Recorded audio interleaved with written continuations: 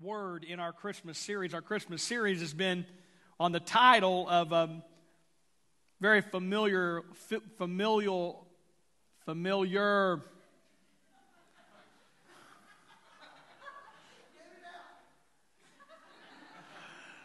If I spit, I was afraid of what would come out. I just had to slow down a second. Joy to the world. Very familiar.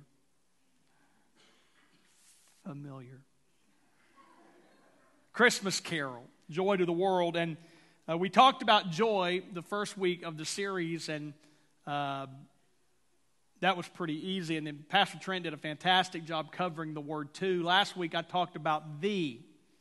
And I'm going to make a couple more statements concerning thee in just a moment. Today, though, I'm primarily speaking to you about this last word, world. Joy to the world. And my key verses for this series have been Luke chapter 2, verse 8, and there were shepherds living out in the fields nearby, keeping watch over their flocks at night. An angel of the Lord appeared to them, and the glory of the Lord shone round about them, and they were terrified. But the angel said to them, "Do not be afraid. I bring you good news that will cause great joy for all the people. Today, in the town of David, a Savior has been born to you. He is the Messiah, the Lord. This will be a sign to you. You will find a baby wrapped in clothes and lying in a manger." Here we rediscover the story of this angel that appeared to the shepherds out in the field, and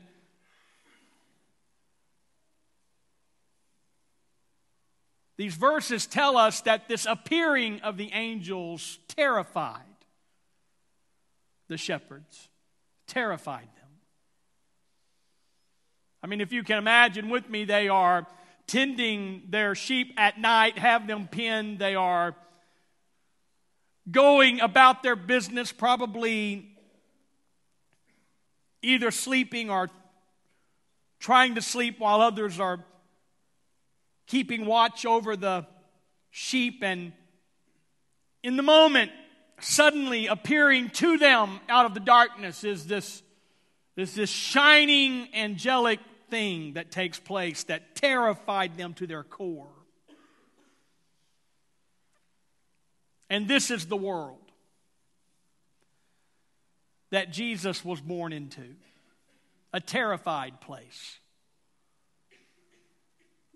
Probably not unlike some things that we even experience in our own life. I mean, I think about the various kinds of terror that are in the world even right now. On a global scale, we can talk about terrorism and so much fear being evoked in that realm. But then yet in our personal lives, areas of our lives that we are afraid of. How are we going to pay those bills? What are the kids going to do?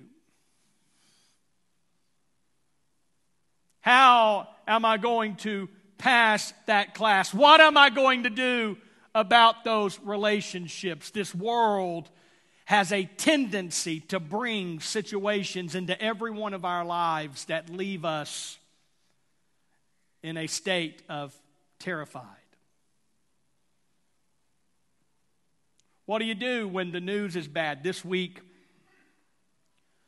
on Wednesday, my brother called me from Columbus, Texas, and they had just left the doctor's office with my dad, and we were informed on Wednesday that my dad has inoperable lung cancer. Not the kind of news that you want to hear Christmas week. Not the kind of thing that is the most pleasant thing to carry in this particular season. And yet this is the world that Jesus was born into. A terrified world. A confused world. A hurting world. And so when we read this about him being the Messiah, and then we hear about him being the Lord, we understand that this good news that caused great joy came for all the people. And last week we talked about this exclusionary nature of the Christmas story, that the Christmas story declares that Jesus Christ is the Messiah, not an Messiah, but the Messiah, that he is the Lord, not just another Lord, but the Lord, that there is this exclusionary nature to the Christmas story as we begin to declare that Jesus Christ is the only way of salvation, that Jesus Christ is the only door to the Father. And at that point, people might back up and they might say, now wait a minute, I don't like the sound of that. But here is the good news that comes to us from these verses. The good news is that although there is an exclusionary nature to the Christmas story, there is not a discriminatory nature to the Christmas story. There is no discrimination here. Every nation, every people group, every tongue, and every race is included in all the people. In all the people.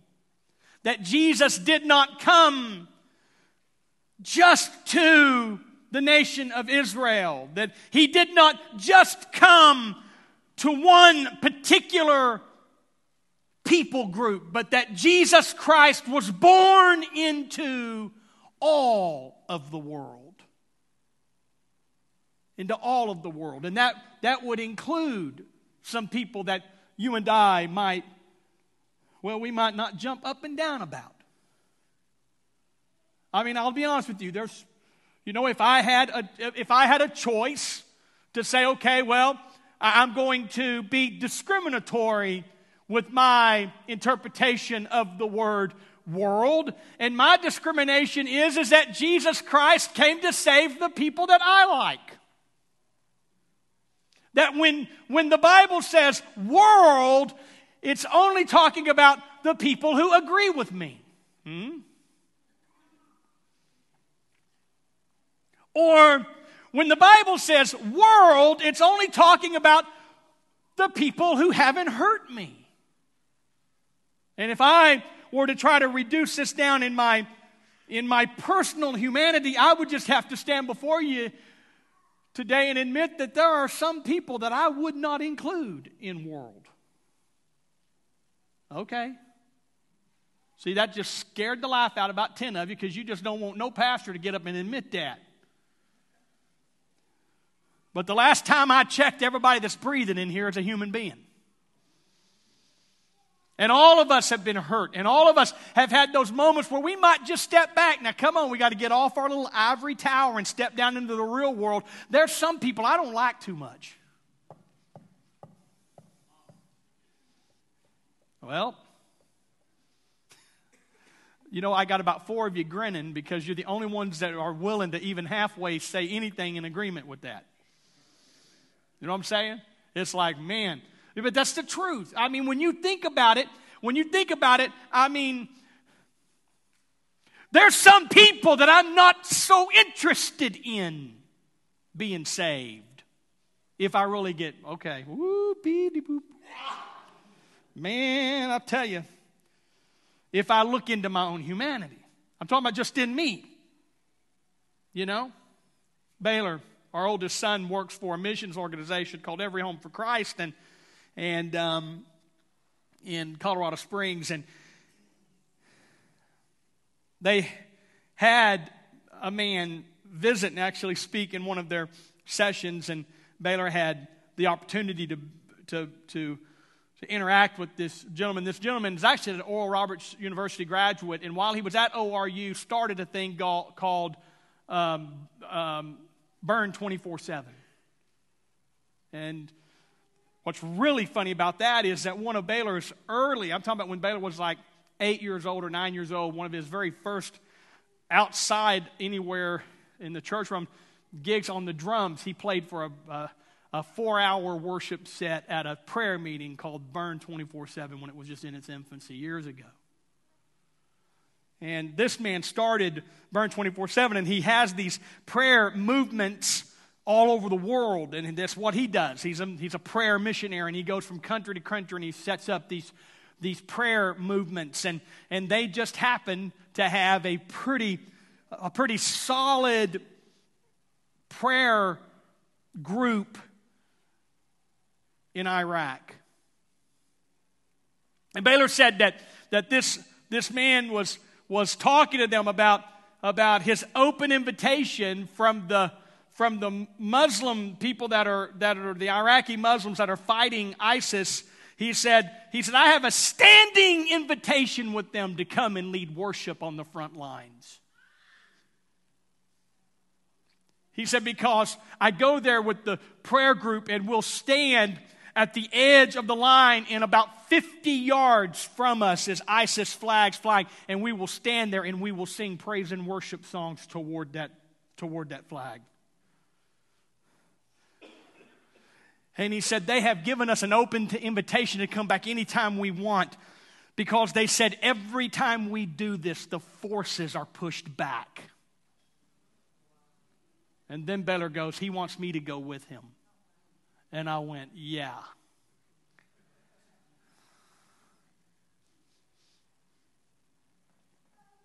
I didn't want to oppose it too much because he would go if he knew that. But he said, man, this thing about prayer and this thing about leading worship and this thing, it doesn't just have an effect on the Christian people that are there, but it's infiltrating itself into the other communities that are there. And even though they don't even recognize it or know it, it's even having an effect on the other side of the line. And I have to step back and wonder, do I even care if they are saved?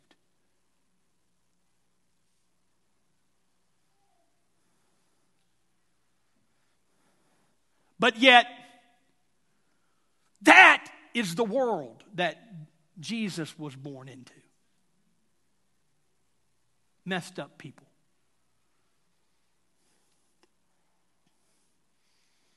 Enemies. See, the saving message of Jesus Christ is a message that reaches to everyone, whether I, in my own nature, want to embrace that.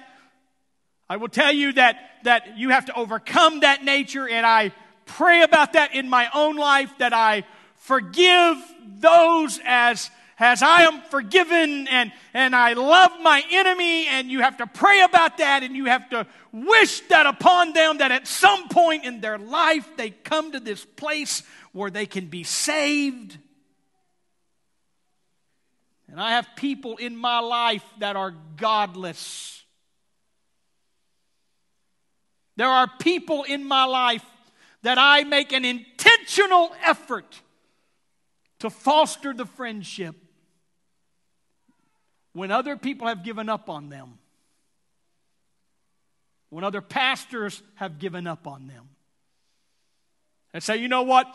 They've gone too far. You should just leave it alone. And yet something pulsates down inside of me that says, but that is the world that Jesus was born into.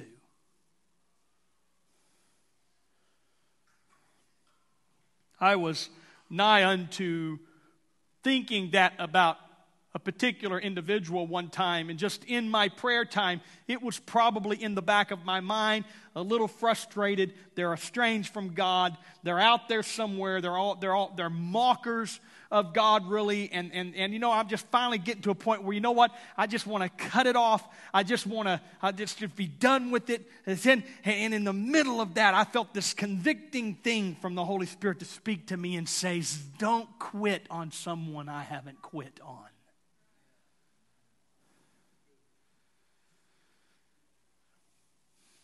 Don't throw your hands up and quit, because my word still declares, and the Lord would speak this into our spirit at Christmas time. His word still declares that He is not willing that any should perish, that any should perish. You take the most vile, you take the most out there somewhere, you take the most hideous, and you put them up there, and then God would still even speak and say, I am not willing that they would perish. If there is a chance that you can stand on the line and sing a worship song that might turn a heart.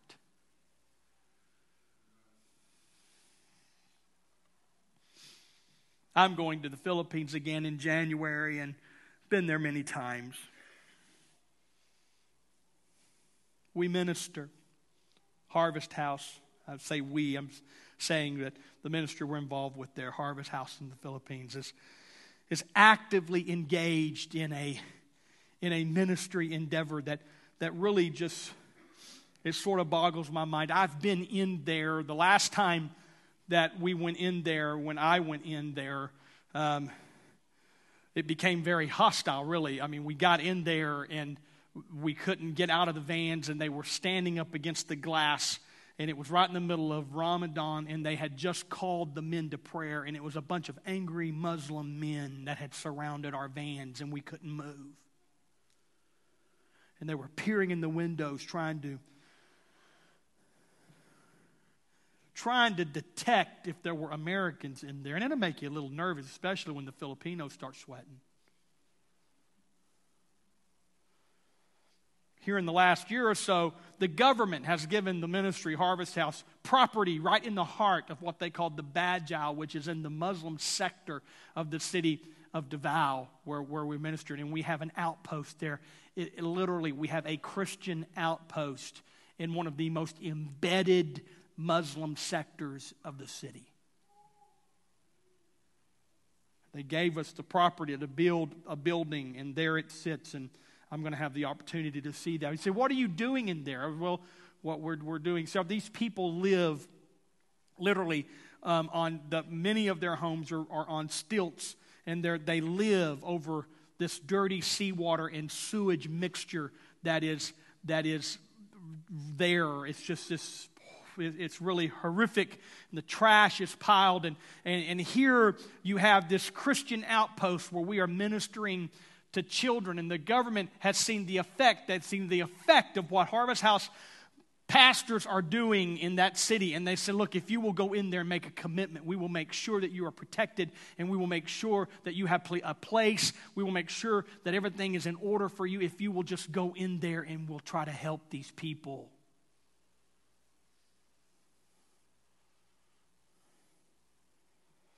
Sometimes you just want to step back and think, why do I even want to go there? And yet that is the world that Jesus was born into.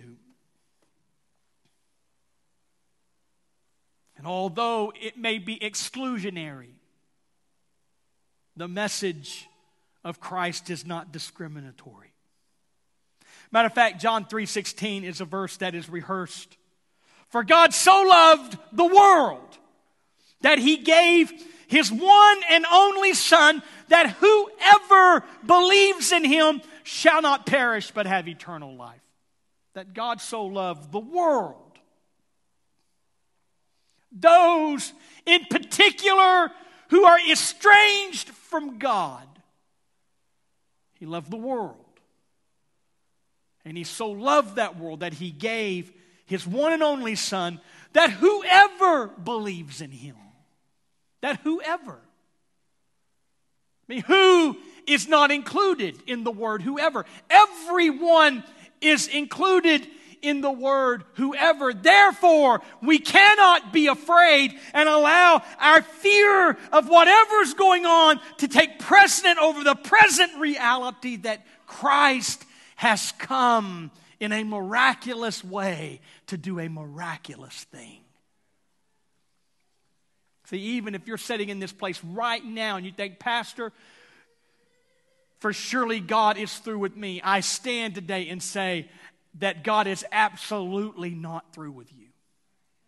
Because you are a whoever. And whoever believes in Him shall not perish. That if somehow or another we can elevate our faith, if we could pull ourselves out of this pit of despair or this pit of doubt that we fall into, and we think, man, for surely there's no way that God will love me. There's no way that God will take care of me. Can I say right now in this house that I don't care who you are a whoever. And He has come to pull us out.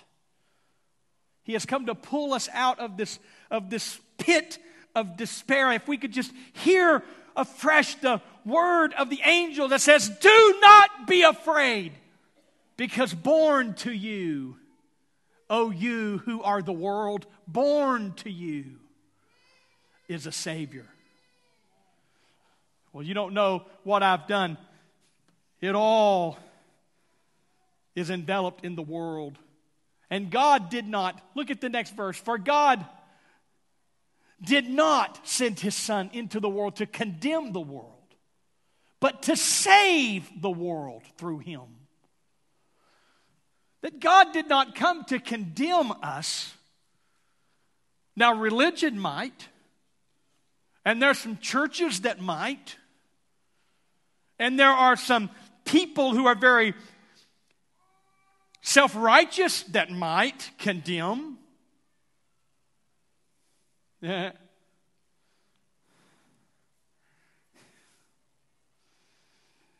Do you know when you're? Let me just throw this out there for good measure. This is just for you, because this didn't hit me in First Church.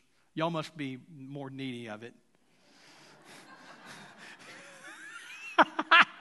For First Church, they got their stuff together. Now we're at Second Church. It's just us, isn't it? Yeah. You know, when we repent, repent. That's not a bad word. Repent means to turn around. Okay, so here we are, and we're doing whatever, and we suddenly realize that the whatever we're doing is contrary to the plan and the will of God for our life. You might call that sin.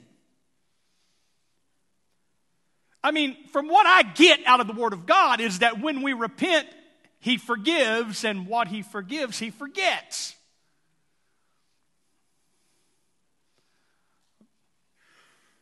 That's like that sea of forgetfulness thing, you know what I'm saying? You know, the Bible says this in one verse. It says this, as far as the east is from the west, so He has removed our transgressions from us. You know what's really interesting about that? Listen, this is a world geometry. You guys are going to pass the test. World geometry. The Bible doesn't say as far as the north is from the south. Think about it. It says as far as the east is from the west. Think about this for a second. Okay? Because there is a mileage that you can put from north to south. Start at the North Pole. Are you following me? Start traveling south. Get down in warmer climate where it's God's country. Stop in the Bahamas for a little while and take a break and enjoy the beach. But eventually make your way to the South Pole. And when you get to the South Pole, keep traveling in the same direction, and guess which way you're going? There's a mileage from north to south. You can only go so far south till you start going north. But now get on an airplane with me in January and start flying west. West will never stop. You cannot find east going west. Think about it. You start flying west, you just keep flying west. You just keep flying west. I'm getting tired of this airplane, but what you looking for? I'm looking for east. Start flying east, I'm looking for west. The Bible doesn't say that He removed our transgressions as far as the north is from the south. It says as far as the east is from the west. I mean, it's infinity. It's to infinity and beyond. So when you are forgiven, Come on now. This is second church stuff right here for all of us sinners. Come on. When you are forgiven, God removes your transgression from you as far as the east is from the west. He gets it away from you so far it can't be found.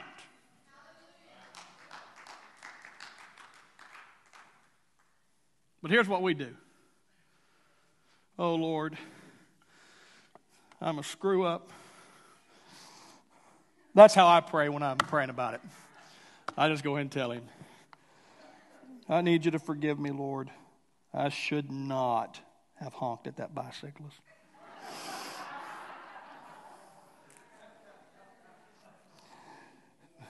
But I am following the leadership of me. I don't have a Triumph bumper sticker on my car. And until I can help myself, I'm going to keep it off. But I am going to put a Faith Church sticker on my car. No, I'm joking. That was a joke. They're just our closest neighbor for the time being. Until the Malaysians move in down the street, they're our closest neighbor. Well, they really are coming. Anyway. Then we're going to have another neighbor. Isn't that going to be awesome? Okay, so I'm praying. And God removes it. Is this okay, or have I just lost some of you? If you're a guest in the house, please forgive me. It's right before Christmas. This stuff happens. So I'm praying, and I get forgiveness, and God says, I love you, Griff. I forgive you. Go about your way. Have a good day. Feliz Navidad. And I'll get about one day away from that and start beating myself up over the head about what I did. Well, I just feel so condemned. Just can't believe I do that. I mean, I wonder sometimes if God wouldn't just speak down to us and say, who are you, God? How dare you keep remembering something I forgot? Maybe that's what you ought to tell some people in your life. Who do you think you are? You think you're better than God? Because God don't even remember that. Why should you keep bringing it up? Well, that's good stuff.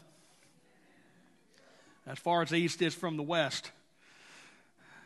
So what we got to recognize is God's not condemning us.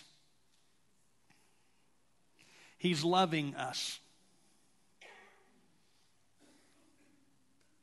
The world in which Jesus was born was a messed up place with messed up people.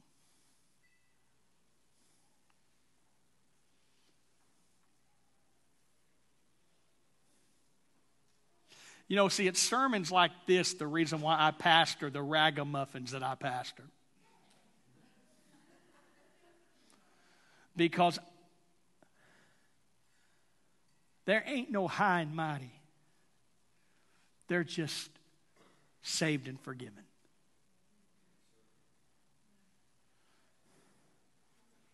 And I recognize that the world that Jesus was born into, that world that he was born into, was a messed up place with messed up people. He didn't come into a sanitized place. I mean, seriously? Seriously? Think about it for a second. Did God not know that Mary was about to domino? I mean, could have God not at least gotten them a hotel reservation? I mean, think about it for a second. They go from end to end trying to find a place that is at least decently cleaned in order for this baby to be born in. And every innkeeper told them the same thing. I'm sorry, I have no room left in my inn. Could not have God kept one hotel room empty?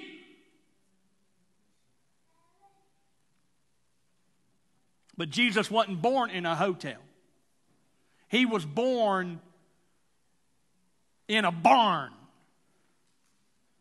in a nasty old sheep and cows, a nasty old barn.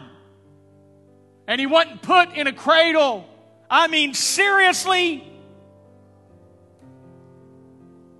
I mean, the whole world's already gone to pot. Couldn't God just have waited 2,000 years and let Jesus be born at the top of Trump Tower? I mean, really? Really? Seriously, that this is, you're gonna be born in this old nasty, filthy place? I mean, listen, if you've never been to a third world country, you don't know what you're missing. Maybe I should say, if you've never been to a third world country, you don't know what you got. When we walk the streets of Mindanao, and you think to yourself, the Philippines. But I've been to Jordan. I've been to Israel.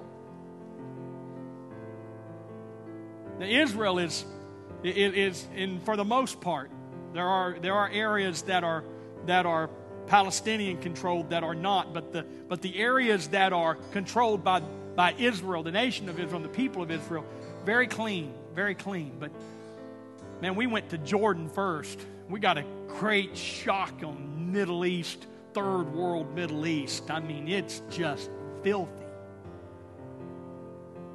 Trash blowing in the wind. Gritting sand between your teeth. Sewer running in the streets. That's the world that Jesus was born into. Really? I mean, couldn't have God planned this out a little better? That he might have at least come to a world that was at least somewhat sanitized? Or at least in the middle of an unsanitized world, find a place that is at least somewhat sanitized? Jesus was born in a barn with cow manure, sheep manure, laid in a feeding trough called a manger. This was the world that Jesus was born into. He wasn't born among perfect people.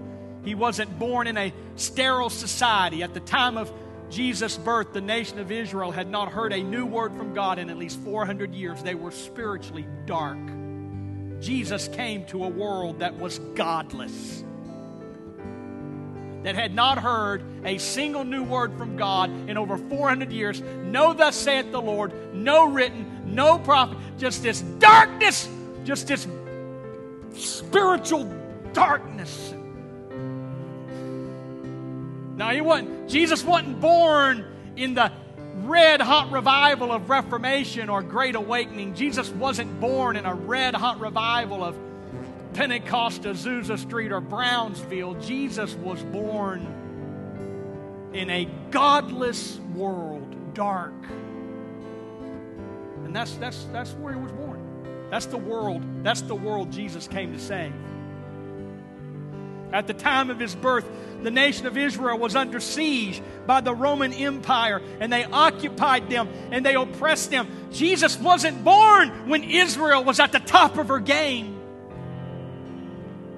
Matter of fact, by the time Jesus was born, Israel was just a few years away from being completely annihilated. Israel was about as low in the game as she could be. No, nobody was rejoicing about the conquest that Israel was making, because Israel wasn't making any conquest. They were under siege and Roman Empire. Gone was the luster of the King Davids and the great wars that they fought and the territories that they won. Gone was all of that. They didn't even own their own land. That was the world Jesus was born into. A world that was in bondage and occupied by an enemy force. And that's where God chose to plant this thing. Say, really? I mean, couldn't have you?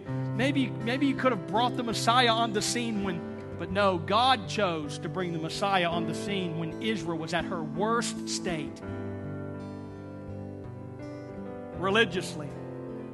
Here they are being led by a bunch of dudes and hadn't even heard from God in 400 years. And at the time of Jesus' birth, the religious Israel was divided into at least 4 groups vying for the societal control of the people. They were the Pharisees, the Sadducees, the Essenes, and the Zealots. And these sects caused constant division among the people. They were constantly pulling and dividing, and the people didn't know where to go. They were religiously confused. Where is God in all of this? Who do I believe? Do I believe you know? Or no, wait a minute, wait. Do I believe you know? Wait a minute. Do I believe you? And they were stumbling around in religious stupors. That's the world. When we talk about for God so loved the world. That's the world that Jesus was born into. The Roman ruler Herod sought to kill the child Jesus, driving Joseph and Mary and the child Jesus into exile. Herod ultimately killed the male children in Bethlehem, 2 years old and younger. They were killing all the babies, and that's the world. That's the world that Jesus was born into. What a mess. Jesus was born into a chaotic, harsh, often filthy, sick, dog-eat-dog world. And yet God says, I didn't come to condemn you. I didn't come to condemn you. I didn't come to condemn you. I sent my Son to save you. That's the world. And so we talked about John last week. He was in prison in Matthew 11. He heard about the deeds of the Messiah, sent his disciples to ask him, are you the one who is to come, or should we expect someone else? And this is Jesus' reply. Go back and report to John what you hear and see. The blind receive sight, the lame walk. Those who have leprosy are cleansed. The deaf hear, the dead are raised. The good news is proclaimed to the poor. Go tell John I'm ministering to imperfect people. Go tell John that the thing that proves I am the Messiah isn't that I'm hobnobbing with the rich and famous. The thing that proves I'm the Messiah is I'm walking among those who are outcast. See, that list right there of people, they weren't even welcome in the temple. They couldn't even go into worship. But Jesus said, if they can't come to me in there, then I will go to them out here. And that's the world that Jesus came to save. So I've come to tell somebody in this house some good news today. If that's who He came to save, there's hope for us. There's hope for us. Yeah, we live in a same world. It's chaotic. Same world full of terror. Same world full of sickness. Same world got a lot of questions. But Jesus came to save us in that world because we are that world. And ladies and gentlemen, there is hope. I've come to give somebody a hope today that no matter where you are or no matter how you feel, Jesus Christ was born for you. He was born for you. Would you stand with me? Bow your heads just for a moment.